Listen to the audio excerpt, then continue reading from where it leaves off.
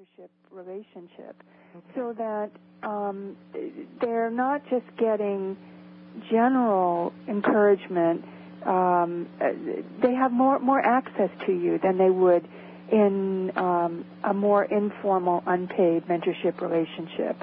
So it's much more concentrated than that, and maybe the word mentorship is not a good word to use where there is an established expectation that you should mentor other people for free, and I don't usually compare it to that. I compare it more to consulting. Yes, that's a good clarification, because I think it is a little confusing to those of us who come from that culture where mentoring is a gratis thing we do to colleagues. And I like the concept of consulting, a better description of you're really giving them much more focused, hands-on, more regular help than just an occasional call or touch base. Great. Okay, good. Thank you for clarifying that. All right, so what about folks who are not yet perceived as an expert? How can they attract members to what we'll call for this discussion a membership site or program?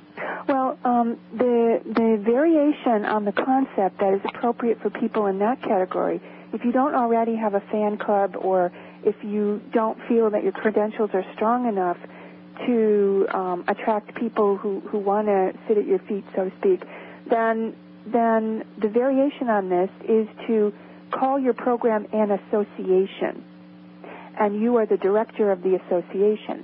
Now, there is not an expectation generally that the person who is the director of the association has the status of a guru or a world-class expert, but is somebody who facilitates the delivery of help and support and information in a certain subject area.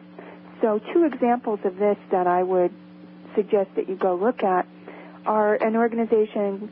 It was originally called ASPOW.com, ASPOW.com, Association of Self-Employed Professionals on the Web. And they recently changed the name to ACPOW, which is ACCPOW.com. And now they call it the Association of Coaching and Consulting Professionals on the Web. They've narrowed the niche for this association. And the person who leads it is not somebody that previously had a lot of recognition in that area, but she does a great job delivering resources and advice and help and bringing in other experts and so on. And so that's another model to think about. The other example that I could cite is SWEPA, the Society of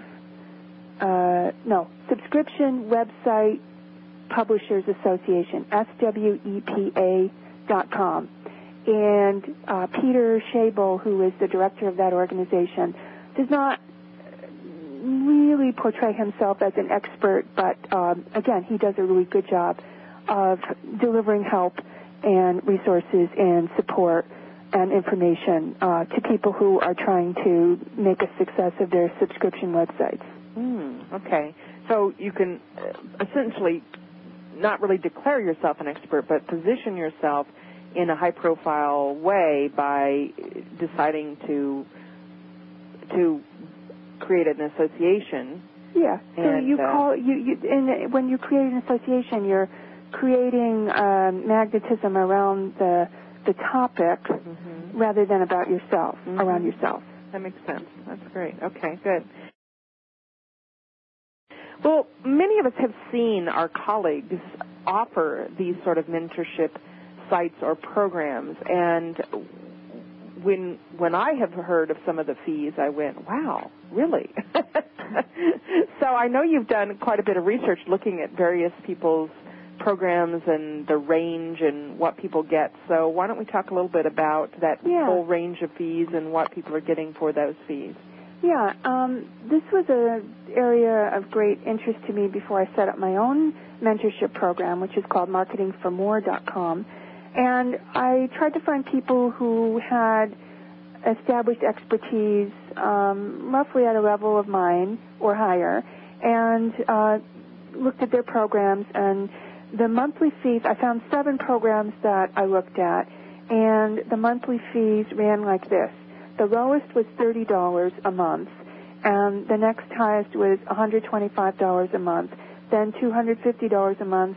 Oh, there were two at $250 a month, one at $333 a month, one at $400 a month, and then the last one at nearly $600 a month.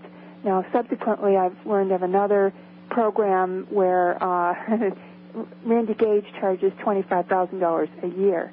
Now, that was not in my original research, but that's a whole other ballpark. Okay, and what? I mean, that's quite an extreme range. So I'm guessing that are there some base offerings that we should consider if we're looking at setting something up like this up? Well, I think that it's safe to say that the price varies according to, number one, the perceived expertise of the person, if it's oriented around a person, and also the degree of access that you have to that person. So the most expensive program that I looked at during my research was Alan Weiss's mentorship program. And I can't remember right now exactly how he structured the pricing, but to compare it to the other options, I worked out what it was per month, and it was almost $600 a month for, I think, 6 months. And you get, apparently, just about unlimited access to Alan, and you get, you have to set goals. Oh, another very important feature of all the programs I looked at, except the very cheapest program, is that you have to apply to be accepted.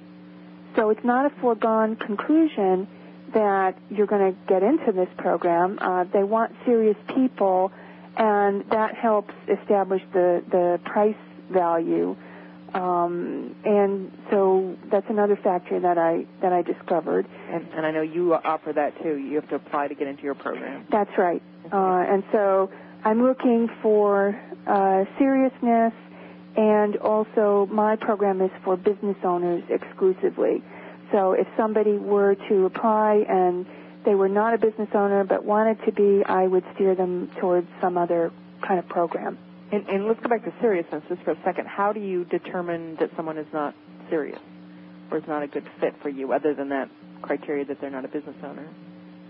Well, I ask a few questions, and often the people who join are people that I've had other interactions with. Okay. And, if I have any doubt, then I would call the person and find out more about them. So seriousness is, I don't want somebody who's just going to try it out and then quit after a month because, they weren't serious to begin with. So I want somebody who's enthusiastic about what they perceive as the opportunity to be part of my program, and also they have some goals for their business that I'm equipped to deliver on. So if somebody seems to have all kinds of technical questions that they're looking to have answered, I'm not the right person to help them.